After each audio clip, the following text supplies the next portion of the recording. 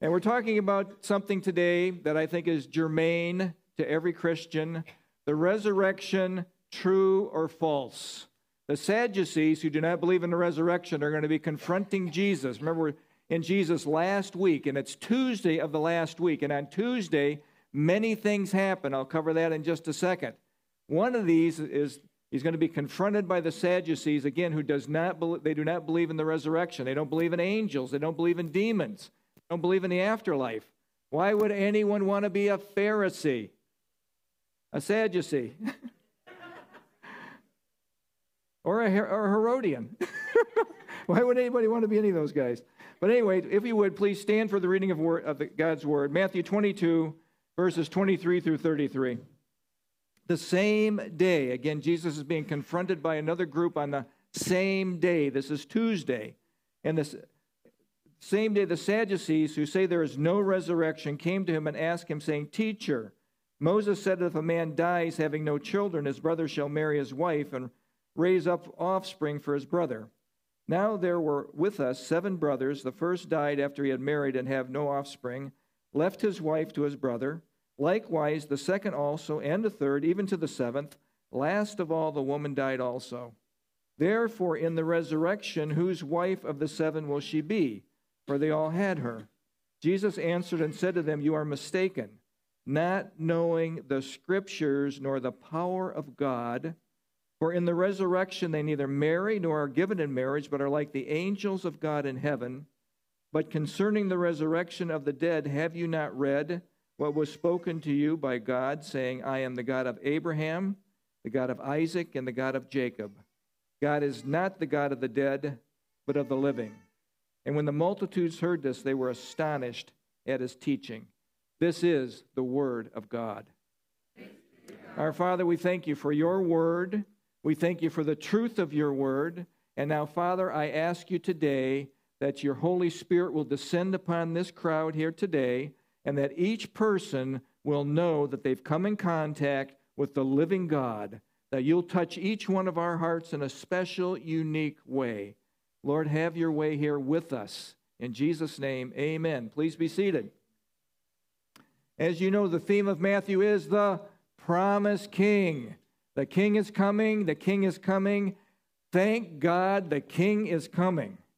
Now, again, this is the last week of Jesus' life. On Tuesday, chapters 21:18 through 26 are all dealing with Tuesday and the things that happen on Tuesday.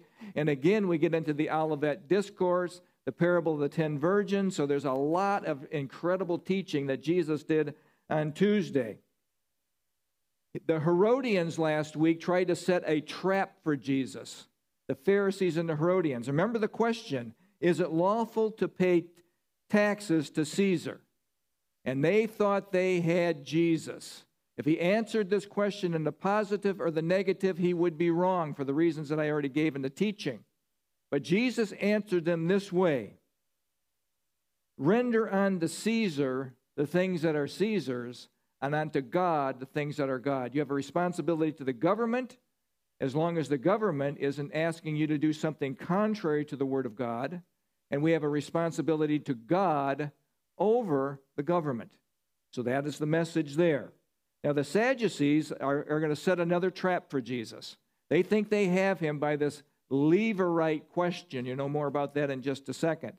Their question was this, for the Sadducees say, about the resurrection. Acts 23:8 tells us about the Sadducees, that they believe that there is no resurrection, no angel, or spirit.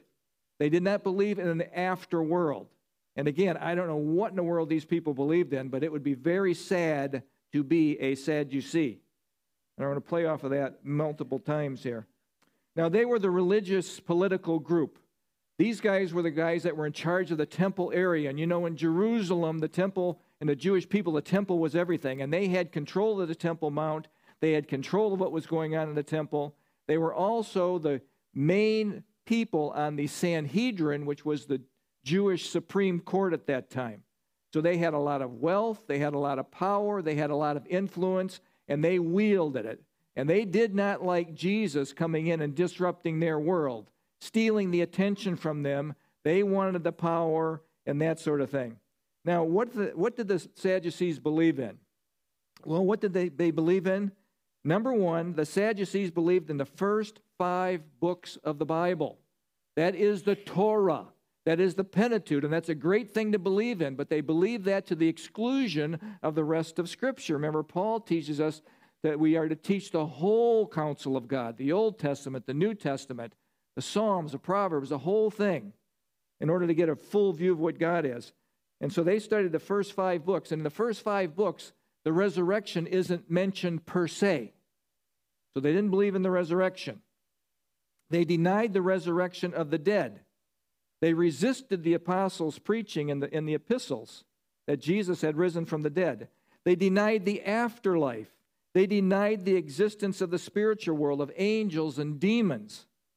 So all of which Jesus and the apostles taught on. Now, I want to ask you a question, and I think this is a good question. Does not believing in something make it untrue? That's correct. That's correct. Does believing in something make it true? No, it doesn't. So what do you have to do? You have to look at the evidence. You have to look at the truth. You have to look at the data. And I would say that Christianity, we do not just have blind faith as we are accused of, but I believe we have evidential faith. Evidential faith. And we're going to get into that more in just a few minutes. The Sadducees were a political, religious group, and they wanted to keep their control. By the way, the Sadducees were not heard of ever again after 70 A.D. when Rome came and destroyed Jerusalem and the Temple Mount. Never heard again. The Sadducees hated Jesus. They wanted to silence Jesus. And I want you to think about, extrapolate from that what you see in our world today. There are many efforts to silence Jesus, either tacitly or silently behind the scenes with innuendo and that sort of thing, or overtly. If you live in a communist country, they want to keep the Bible out of your hands, and they won't want you to mention one word about God because the government in a communist country is God. Radical Islam. Now, I'm not talking about Islam in particular because we know that all world religions view Jesus in a very positive note. But radical Islam wants to silence and not have anything to do with the real Jesus. You can't have the Bible in Saudi Arabia. You can't. And when these guys went into the east there during the war, they had to kind of hide the Bible. It was all kind of secret. You couldn't have it out in the open. Radical Hinduism is the same thing. They fear the real Jesus.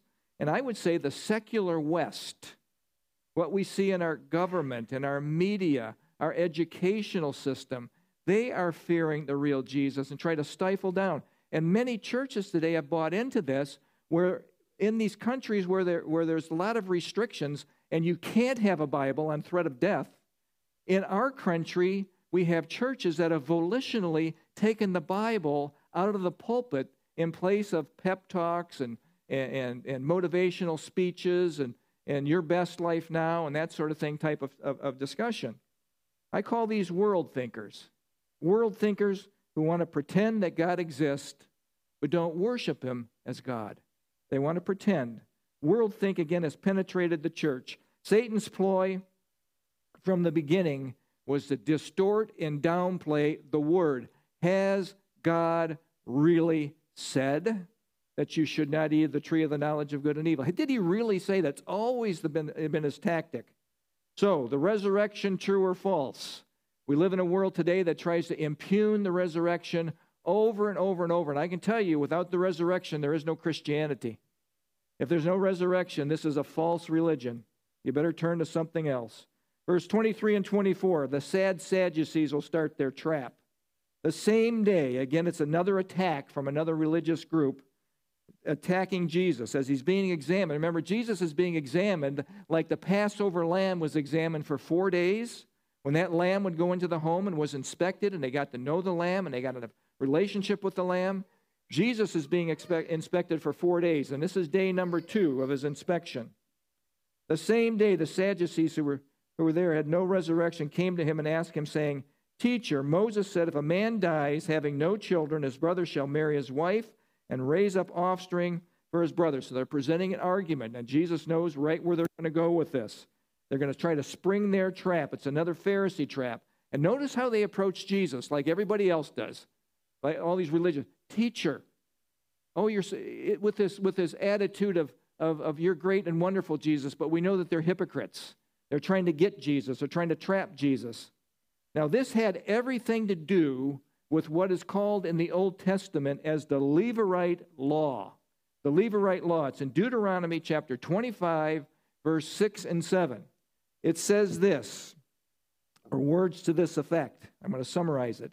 If a husband died without a son, the brother would marry his wife to produce an heir.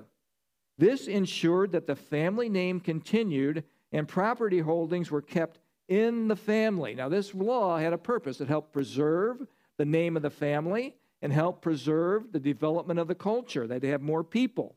Now, this is the sad Sadducee trap that they're trying to set for Jesus. And now they're going to spring it in the next verses, verse 25 through 28. He's going to give this childless widow example, the seven sons. So 25 through 28. Now there were with us 7 brothers. The first died after he had married, and having no offspring, left his wife to his brother. Likewise, the second also, and the third, even to the 7th. Last of all, the woman died also. And now here's the question. Therefore, in the resurrection, whose wife of the 7 will she be? For they all had her. Now they think they have Jesus. They want to embarrass Jesus. Remember where this questioning is taking place. It's taking place in the temple where there's thousands of people, and the Sadducees have marched in with pomp and circumstance and are addressing Jesus in front of the whole crowd, trying to just bring him down in the eyes of the people, to defame him in the eyes of the people. So, the Sadducees are using something called hyperbole, hyperbolic statement, an over-exaggerated statement. The wife is passed to 7 brothers and no children. Now, I have a question for you. You're passing it from the first wife, or the wife is being passed to the second brother. He dies. Now, brother number 3 sees brother number 1 and 2 have bit the dust. Now, what must he be thinking? Can we skip this one? Or brother number 4 is saying, oh, brother number 3, impregnate her. Get her pregnant, please. I don't want it to come to me. So the crescendo question is the resurrection. In the resurrection, whose wife of the 7 will she be? For they all had her. Now, this will come on the screen. The Sadducees were trying to demonstrate the absurdity, the abject absurdity of the resurrection, and many people today in our world look at it as something absurd. Cannot happen. You know what we call that? Foolishness. We call the resurrection a miracle. That's what it is. A miracle of God. Now, worldthink. When you think about worldthink, the resurrection is for the dull, the silly, the ignorant, the superstitious, the uninformed, the simpletons. You go to university and you believe in the resurrection, you're the simpleton. You're the dull. You're the uninformed, as that polished professor impugns everything about your faith. And so many young people fall for it and fall away from their faith. You know, it's 80%, 70-80% of churched kids in youth groups gone on mission trips fall away from their faith when they go to university. They don't know why they believe what they believe, and they have a hard time standing against the pressure in the university. That's why it's incumbent upon us teaching our kids before they go off into the world what they're going to hear, the contrary messages, and prepare them. Now, have you ever heard this one? I bet you have. No one's ever come back from the dead. Now, my dad used to say this. No one's ever come back from the dead, Rick. How do you know all this is true? And I says, oh, but Dad, Jesus rose from the dead. Jesus told us it was true. And do you know, Dad, that Jesus never, ever lies. He always tells us the truth. And my dad would go, oh, but never really moved him. Never moved him. Now, my dad was in the natural. He was a natural man. He wasn't born again of the Spirit. He cannot accept the things of the Spirit. Listen what 1 Corinthians 2:14 says. This is how the natural man, the old man in Adam, views spiritual things as foolishness. Foolishness. That's how the world wants you to feel, foolish, because you believe in the resurrection, because you believe in the Lord Jesus Christ. The Scripture says this, the natural man, that is the man that is not born again of the Spirit. Spirit is dead. No communication with God, no ability to communicate with God without a live spirit. That's why Jesus told Nicodemus, you must be born again. You must be born again. Your spirit must be given life. And the second you believe in Jesus Christ as your Savior, you put your trust in Him, you have been born again. Now, your born again experience is validated by a change in your life. You start to view things a little bit different. You start to act a little bit different. The places you go, the way you talk, the way you interact with your world, it starts to be a little different. Now, granted, it might be slow. And like I've shared with you guys, mine was a very slow turn in another direction. You want to go from here in years. Take a stop, revert back, take a stop, revert back, and finally you're going in another direction. This is where you want to go. New direction, a new you. The natural man does not receive the things of the Spirit of God, for they are foolish to him. He cannot know them because they are spiritually discerned. Paul says in 1 Corinthians 2:20, there's two slides that are going to come up here. God has made foolish the wisdom of this world. That's how God looks at the wisdom of this world, foolishness. Where is the wise? Where is the scribe or the lawyer? Where is the disputer of this world? Has not God made foolish the wisdom of this world? You know what it says in Philippians chapter 2, verse 8? See to it that no one takes you captive through hollow and deceptive philosophies that depend on human traditions or the basic principles of this world rather than on Christ. See to it, believer, that no one takes you captive for the philosophies of this world system. See, the world wants you to world think, to be like them, to march lockstep with the world. And God says, oh no, we're the antithesis of the world. We're walking in a different direction from the world. We are not to world think. The Sadducees had a disbelief in the resurrection, and I'll tell you that disbelief of the resurrection permeates every single culture that comes along. My generation, and that generation after that, the generation after that, have to deal with this. Is the resurrection real or not? So many impugn it. Satan does his best to undermine the resurrection. He will always be working against this. Destroy the resurrection, folks, and you destroy Christianity. The world has to deal with something, though.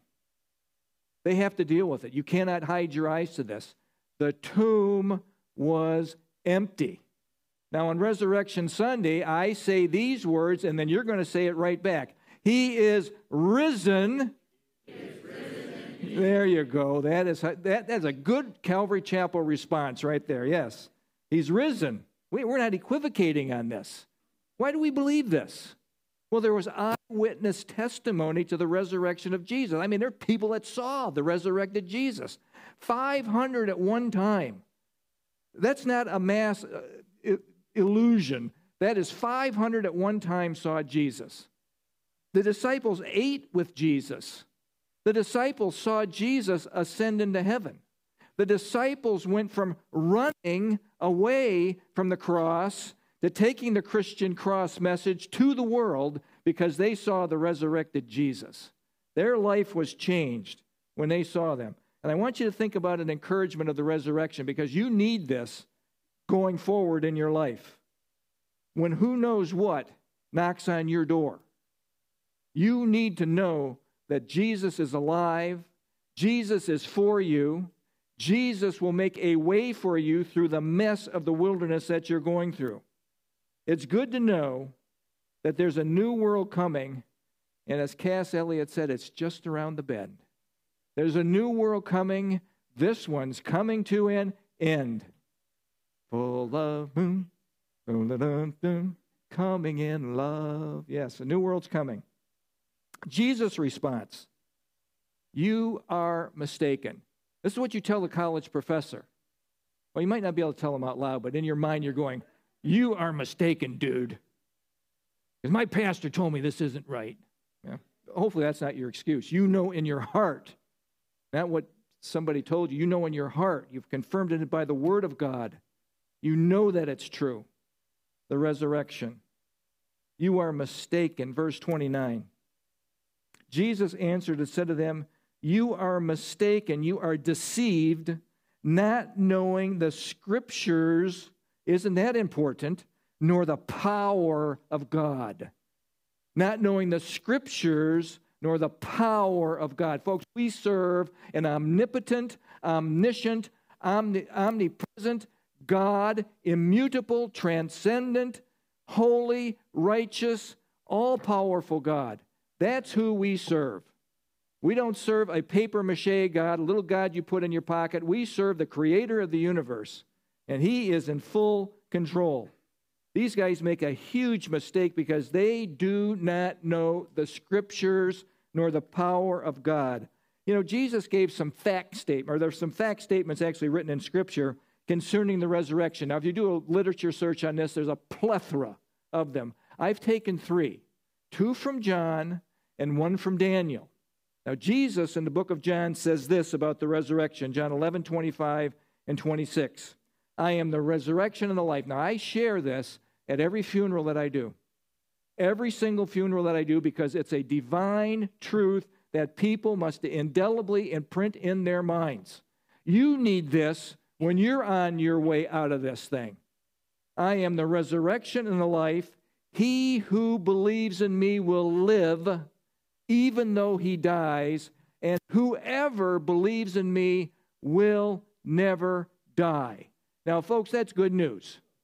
And I'll tell you, I've got this new thing that I'm saying at every memorial service, is that we talk about death, death, death, and I talk about life. You've been lifed. You've been given, you have lifed, and you are going into eternity with your Lord. Second one, John 6:40. For my Father's will is that everyone. Now, that word everyone, I've shared this with you before. The word is pas, P-A-S. And it means every and all, everyone who looks to the Son and believes in him shall have eternal life. And I will raise him up in the last day. That's a promise. That's a promise. When our loved one goes, that's a promise. They're resurrected. They're in the presence of God, and we will join their family. Daniel 12, verse 1 and 2 is our Old Testament example. And I have a slide here, and I think this is just the coolest slide, so that's why you're getting it. Michael the archangel here, that's what's depicted, at least in this picture. Daniel 12:1. At that time shall arise Michael the great prince, who has charge of your people. Now, Michael is the archangel that is in charge of the defense of the nation of Israel. And by the way, folks, Israel is in its land, and Israel will not be displaced from its land. I don't care what Arab armies, I don't care what Russian armies, I don't care who comes down at them, Israel won't save itself. God will save Israel. That's what you will see. Michael, archangel, charge of people, and there shall be a time of trouble. He's talking about the tribulation that is coming for the nation of Israel as they've rejected the Messiah, such as never has been seen, never been since there was a nation till that time. Isn't that interesting? Hundreds of years before Jesus, hundreds of years before the New Testament was written, we hear about the tribulation period. And at that time your people shall be delivered, everyone whose name shall be found in the book. Is your name in the book of life, or is it not? I believe that all people's names are in the book of life when you are born. And as you go through life, that name is retained in the book when you say yes to Jesus Christ as your Savior. When you reject him, that name is extracted from the book of life. Big deal having your name in the book of life. And verse 2 and 3, and many of those who sleep in the dust of the earth shall awake, resurrection, some to everlasting life and some to shame and everlasting contempt. Folks, there's a real heaven and there's a real hell. And those who are wise shall shine like the brightness of the sky above. Those are the ones who believe. And those who turn many to righteousness, those are the ones that lead people to salvation, like the stars forever and ever. Oh, it is important that you believe in the resurrection, that you know that you know that you know that it is true. And Jesus chastens the Sadducees for not knowing the Scriptures or the power of God. See, what Jesus is saying here, it is the power of God that assures the resurrection. It is the power of God.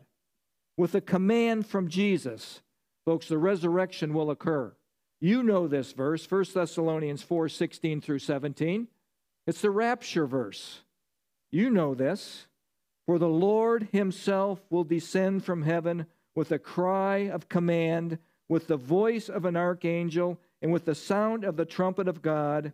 And I'm telling you, when Jesus says, come up out of that grave, they're coming up. And the dead in Christ will rise first. Then we who are alive, who are left, will be caught up together with them in the air, in the clouds, to meet the Lord in the air. And so we will always, always, always be with the Lord. You know where the church is? You know what the church is? The church is the bride of Christ. Jesus is the bridegroom.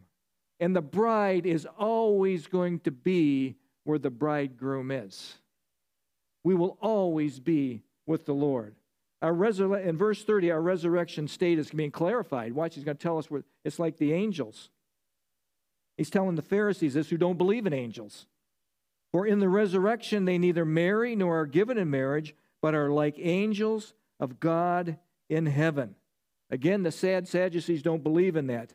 Jesus could not make it any clearer to these unbelievers, these Sadducees. There is a resurrection. In your life, when someone's trying to impugn the resurrection of Jesus, you make it very clear where you stand. Oh no, there's massive evidence that Jesus is alive. Massive evidence that he's alive. All you have to do is look at the changed lives of billions of people. I don't know what our heavenly existence will be like, folks. I don't have a clue, and neither do you. But I know that I will have a heavenly existence because my Jesus told me so. I can know that it's going to surpass this world's existence. And I like to say this, oh, by the way, sad Sadducees, angels are real. There is a real angelic world. Those angels are messengers sent, commissioned by God, and I would venture to say that each person has had at some point in their life some sort of angel contact. Something that has happened. You don't know it. You don't know it. You don't know how many times the truck was coming into your lane. Your truck was going to crush you, and some angel just goes, oop, oop, get in your lane. Oop. I see them all the time. And they hit those rumble strips. I'm looking at angels are putting them back on the road. We think they're waking up, but anyway, the angels. Believers will be like the angels. What does this mean? I want you to hear this. There's a group of angels called elect angels. Elect angels. Angels that chose to side with, the scripture calls the angel that chose to side with Satan in his rebellion. Let me say this again properly. Angels that chose not to side with Satan in his rebellion are called the elect angels. 1 Timothy 5:21 says this, I charge you before God and the Lord Jesus Christ and the elect chosen angels that you observe these things. Elect chosen angels. I was wondering, what does that mean? Well, listen to this. I believe this to be true. God has given his higher creation, now you've heard this before, angels and humans the ability to choose contrary to him. This is choice. Those who are elect, at least in my belief in this, are those who have received the divine call to be loyal to God. When you receive Jesus Christ as your Savior, you are making a declaration that I am going to be loyal to the true God. Jesus is my Savior. I am loyal to him. No longer loyal to this world system. No longer loyal to my old ways. No longer loyal to my flesh who wants its own way. I'm loyal to Jesus. Now, speaking of the elect angels, Don Stewart puts it this way. These angels who did not stray from the Lord have been confirmed in their goodness. They are constantly loyal to God. This is a permanent quality of their character. Now, why is this important? Have you ever been asked this question? I have several times. Is there going to be any more rebellion in heaven? And I would say no. The angels are confirmed in their belief. When you get to heaven, you remember that's phase 3 of salvation. Phase 1, you were justified. The second you believed in Jesus Christ as your Savior, Christ's righteousness was credited to you. Phase 2, and now God views you as a son. Phase 2 is sanctification. Now you're living out your faith. You're being conformed to the likeness of Christ. No one is saved to be the same person. God changes lives. Phase 3 is glorification. That happens when you pass from here, when you are life. Okay? That's the state of perfection, no longer temptable. This is your test. The angels had their test. 1/3 failed the test. 2/3 stayed loyal. This is your test. Will you be loyal to God? Will you believe in Jesus Christ as your Savior, or will you not? This is your life. This is your little of time. And believe me, it is a hoof of time. For people that will be graduating next week, we celebrate the graduation of a couple students.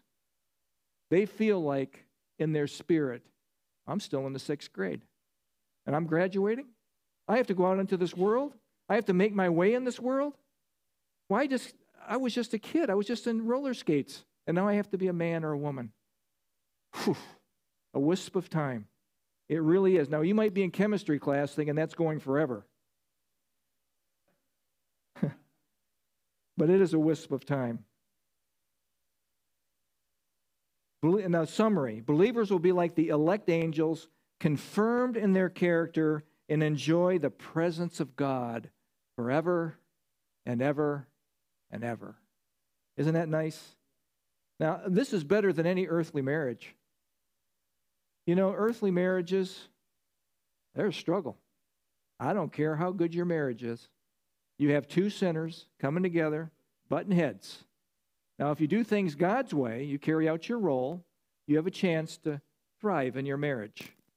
Or you can stay in the fight, butt heads, and just survive, if that happens. How about 31 and 32? He makes a statement, God is a God of the living. But concerning the resurrection of the dead, have you not read? He again impugns them again for not knowing. Have you not read what was spoken to you by God, saying, I am the God of Abraham, the God of Isaac, and the God of Jacob. God is not the God of the dead, but of the living. Jesus makes an absolute fact statement. No equivocating, no wondering. God is a God of the living, not of the God of the dead. So he hits the Sadducees right between the eyes with this statement, have you not read? Now, I might say that to each one of us here. Have you not read? Hopefully, this group of people will be in the Word every single day. I'm not kidding you. Every single day, getting your nourishment. Have you not read? If you are not in the Word every day, having read the Word, then you're going to be sucked away by this world system like you can't believe. You will drift down the road. Remember, you take your oars out of the water, you go backwards. The current will take you backwards automatically. So you must be rowing against the current of life to make progress. Have you not read? Very important concept. And then he says this, I am. He makes an I am statement, and he's referring back to Exodus chapter 3, verse 6. I am the God of Abraham, the God of Isaac, and the God of Jacob. And if you remember this was the burning bush. I don't know if you ever heard about the burning bush, but this bush just burst into flames in the middle of the desert. Not uncommon in the desert, but what was uncommon was it wasn't consumed. And it got Moses' attention. And Moses approaches the bush and stop. Take off your sandals. Where you're approaching is holy ground. He hears a voice coming out of the bush. And God introduces himself. I am the God of your father, the God of Abraham, Isaac, and Jacob. And Moses hid his face, for he was afraid to look upon the Lord. And this is when Moses gets his call, that God will use him to deliver the nation of Israel from Egyptian bondage. Moses says, no, send somebody else, just like all of us. Let somebody else do the job. Don't send me. Send somebody else. But God says, oh, no, you're the man, or you're the woman. When he calls you for a specific purpose, man or woman, to fulfill their purpose. To fulfill their purpose. And so he gives us all these excuses, and finally Moses capitulates in verse 14. And in Exodus 3:14, Moses asks a question, who do I tell them you are? Who do I tell the people, the children of Israel, you are? And he says, the I am has sent you. You tell them, I am who I am, that the I am has sent you. Now this is a very significant thing. For the Sadducees did not believe in the first 5 books, but here it's talking about Abraham, Isaac, and Jacob being alive. I am not a God of the dead, but of the living. So he's saying these guys are alive. In John, so these Torah experts were expected to know the scriptures, to be familiar with the I am. Now Jesus identifies himself as the I am in John 7 times. Jesus says, I am God.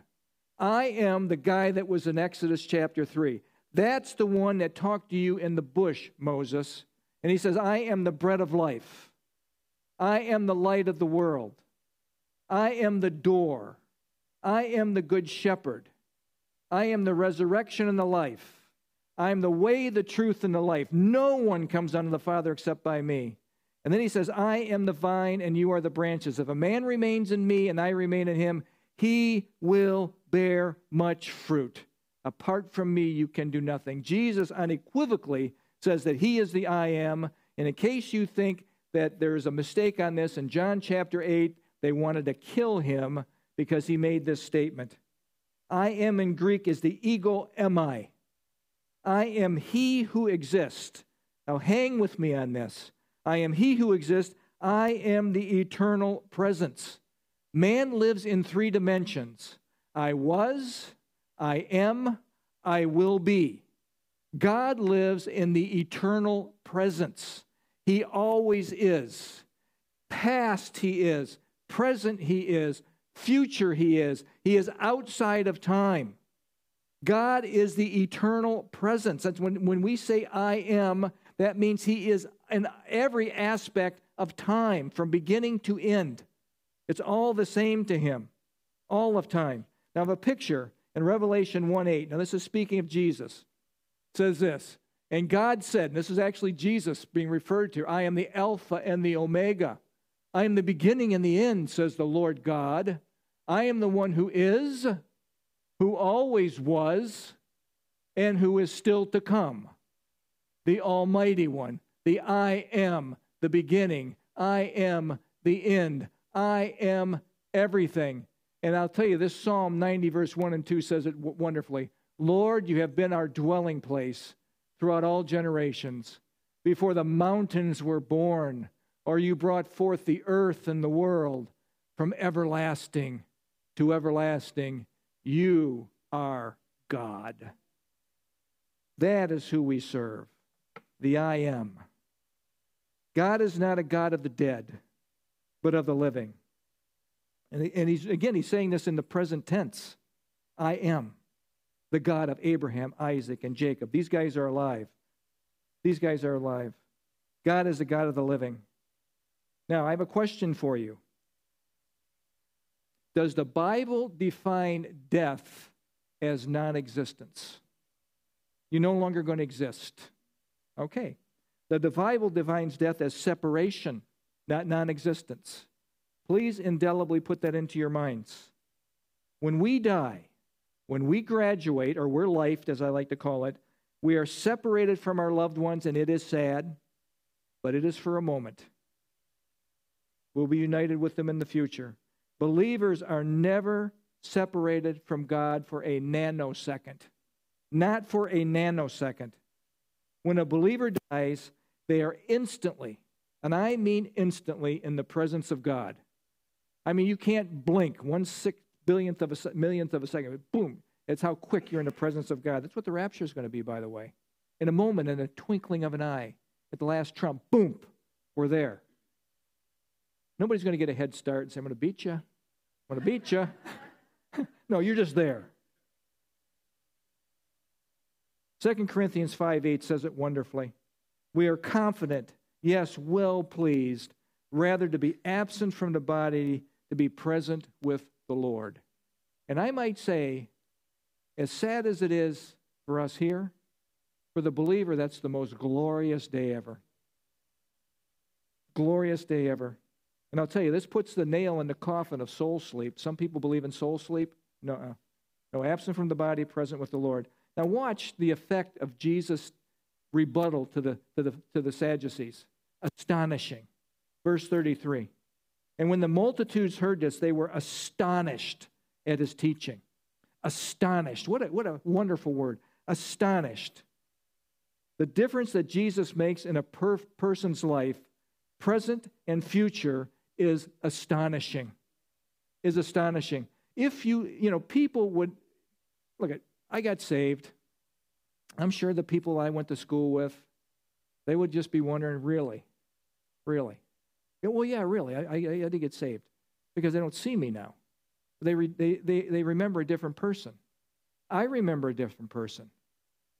See, if I was me now, I would not hang around with me past. And probably you wouldn't either. We're different.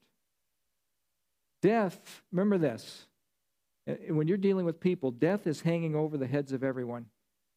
Consciously, subconsciously, we try to push it down, not think about it, but it hits you between the peepers constantly. The dead deer, the dead tree, the dead this, the dead that. It's always on us, always on us. We try to stuff it down. Since the fall of man, death has been an unwelcome companion. Methuselah lived a long time.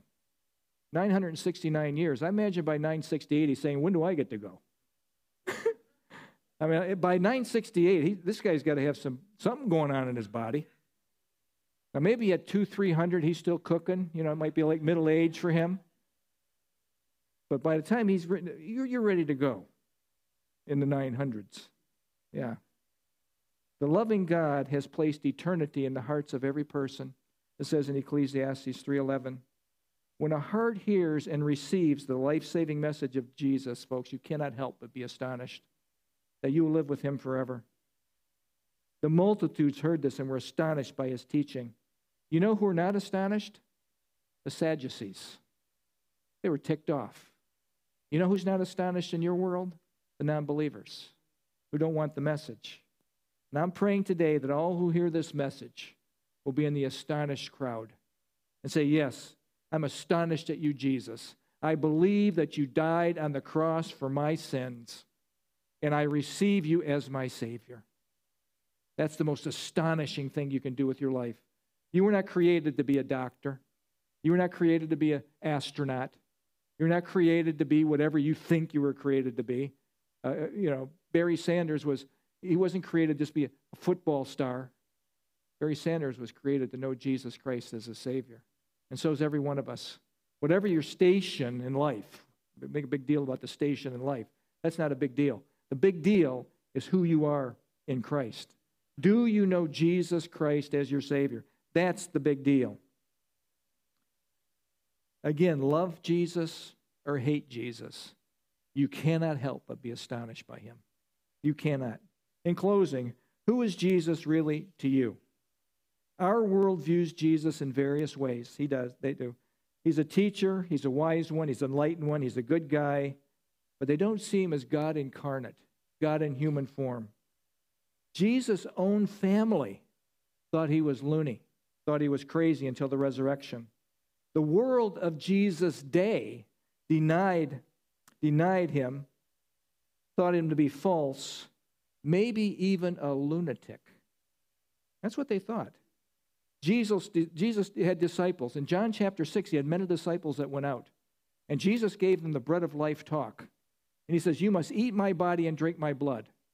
Now, the Catholics have taken this to mean transubstantiation, that the wafer actually becomes the body of Christ and the cup the blood of Christ. That is not what Jesus was referring to.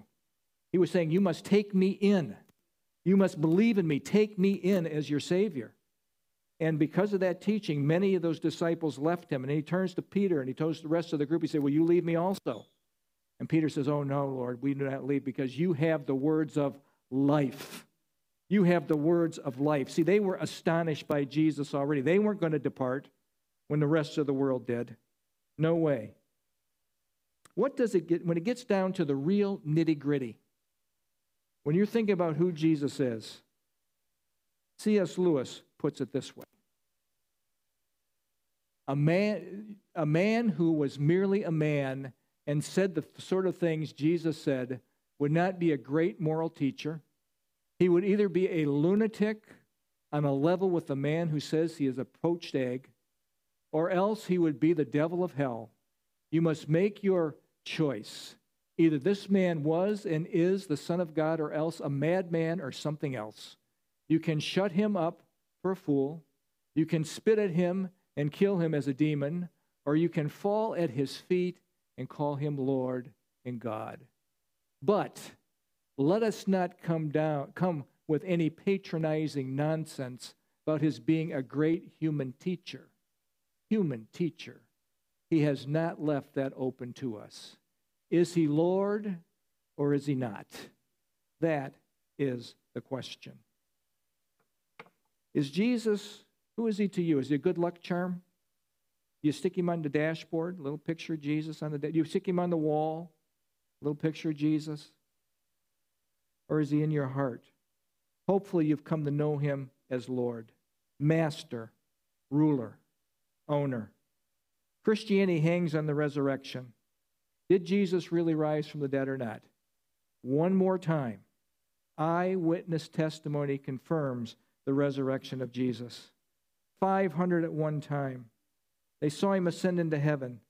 And I'm telling you, the disciples' lives that they lived and they died violently for, they believed in the resurrection of Jesus. You do not die for a farce. You do not die for a lie. They died believing and knowing that Jesus is alive and that he commissioned them to go and tell the world about Jesus.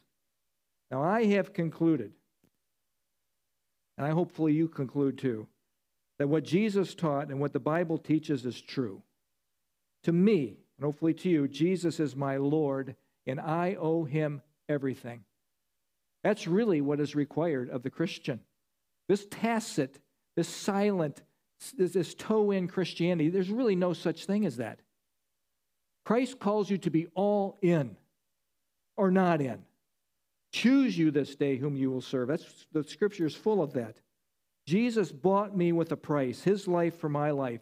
I belong to him. And folks, it's going to come up on the screen what we are. This is what we are. We are bondservants of the Lord Jesus. Remember, the word is doulos, one who is subservient, one whose will is consumed with the master's will. I'm subservient to, entirely at the disposal of his master. I'm a slave, often translated bondservant, servant, or slave. The Hebrew word, ibed, had a similar connotation. Now, here's some guys that were bondservants. Paul, a bondservant of Jesus Christ. In Philippians 1:1, Paul and Timothy, bondservants, and they are proud of it. James, the half-brother of Jesus, bondservant. He came to believe after the resurrection. Jude, the half-brother of Jesus, a bondservant of Jesus. And I'm hopefully today that you call yourself a bondservant of Jesus.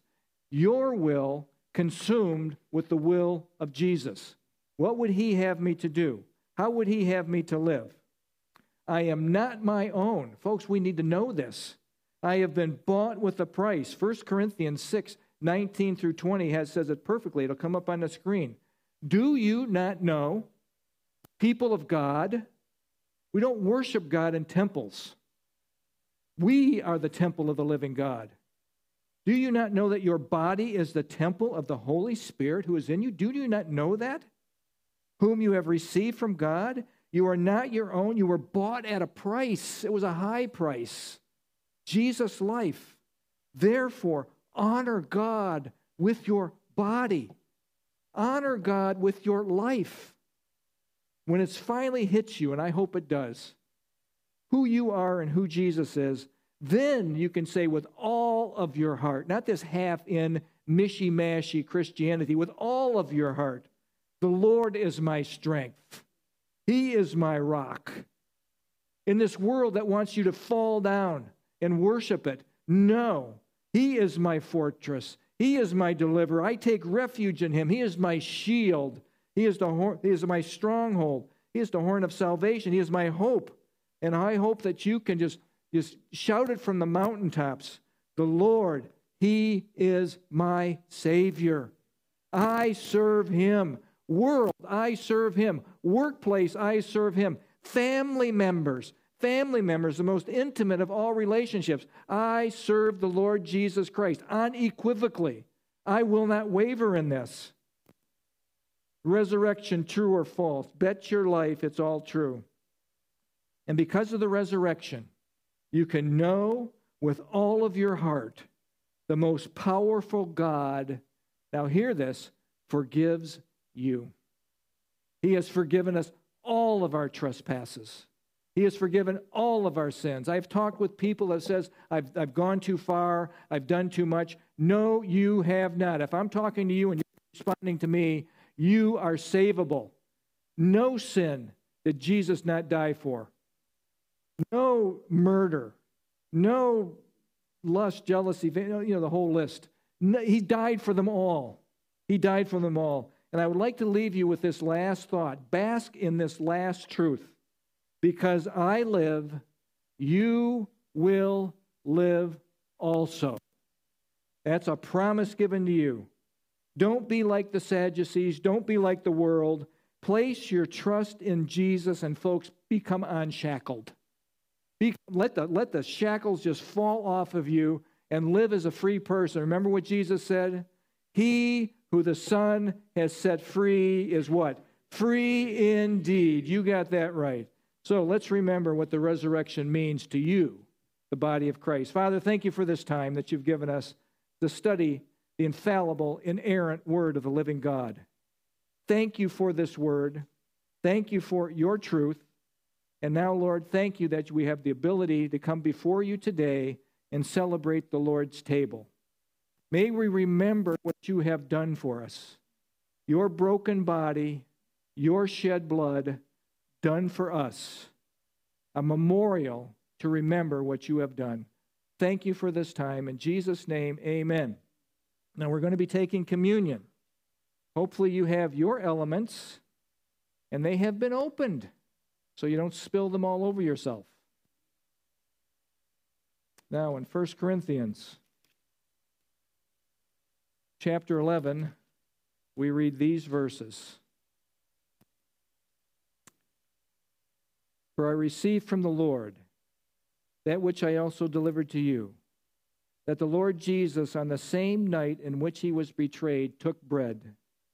And when he had given thanks, he broke it and said, "Take, eat. This is my body, which is broken for you. Do this in remembrance of me." Remember, it's a memorial. We're remembering what Jesus has done for us. In the same manner, he took the cup after supper, saying, "This cup is the new covenant in my blood. This do often as you drink it in remembrance of me. For as often as you eat this bread and drink this cup, you proclaim the Lord's death till he comes." And then he gives a warning. And I want to assure you, this is for the body of Christ. If you are not a Christian, this is not for you. If you are a Christian and you have sin in your life, this is not for you. You are to deal with those things before you partake of the elements. Therefore, whoever eats this bread or drinks this cup of the Lord in an unworthy manner will be guilty of the body and blood of the Lord. But let a man examine himself, and so eat of the bread and drink of the cup. For he who eats and drinks in an unworthy manner eats and drinks judgment to himself, not discerning the Lord's body. For this reason, many are weak among you, and many sleep or are dead.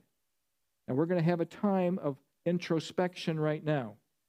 There'll be about a minute or so that this music will play, and you search your hearts.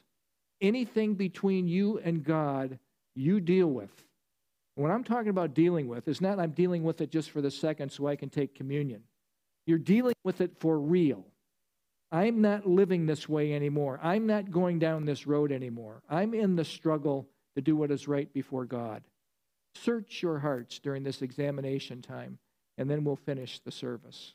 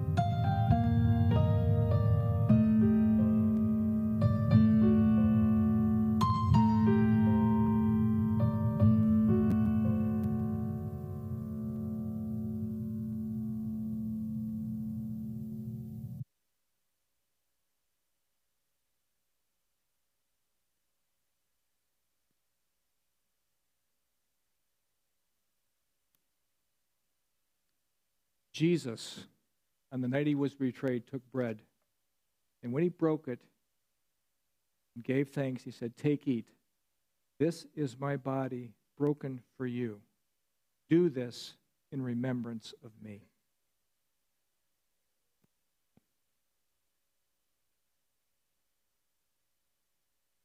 Our Father, we thank you for the gift of your Son. We thank you for his broken body. We thank you for all the stripes that he took in my place. We thank you for that he took the piercing in his side. He took the crown of thorns. He took all the brutality that I deserved. Thank you, Father, for the gift of your Son. Thank you, Lord Jesus, for your sacrifice so that I could have life with you forever. We give you thanks. In Jesus' name, amen. In the same manner, after supper, he took the cup, saying, "This cup is the new covenant in my blood. Do this as often as you drink it in remembrance of me." Let's take of the cup.